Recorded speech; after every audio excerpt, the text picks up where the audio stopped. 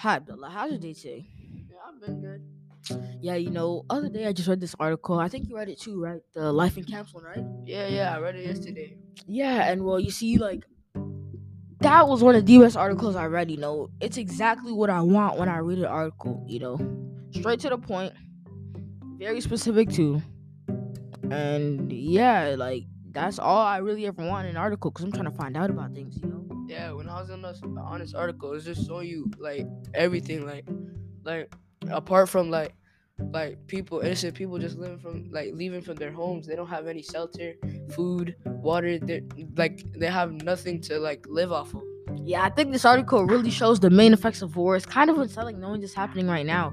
People in many places suffer from these outbreaks. Well, we just get to relax all day in this beautiful community, this beautiful, safe community. We don't have to worry about nothing. It is one of the safest places in the world. And yeah, we're just really fortunate. Yeah, we're fortunate because we don't have to deal with this stuff. And yeah, if you want to know more on the topic of war, I mean, you should go to the article called "Life in the Camps." Well, these people are living in camps, right? What would you do if you was living in a camp? I You know and that'll be tough, bro.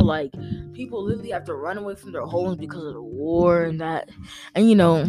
And I think this article is also really good for just telling you more on the topic of war and how the effects it has on people specifically, not how they start, just people specifically, how it affects the people. yeah, you'll learn about like the war and stuff.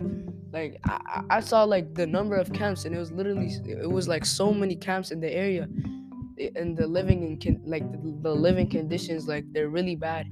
And they're stationed in like many different areas, like they're in groups, they're numbered because of how many camps there are.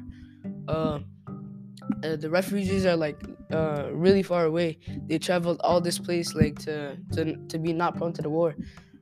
Yeah. Yeah, it's really, really bad in Syria, of all places, too. Yeah, I think that's enough of that for today, though, bro. This is getting kind of sad. So, this is Two Abdullahs. Thanks for joining our podcast. And Goodbye. goodbye.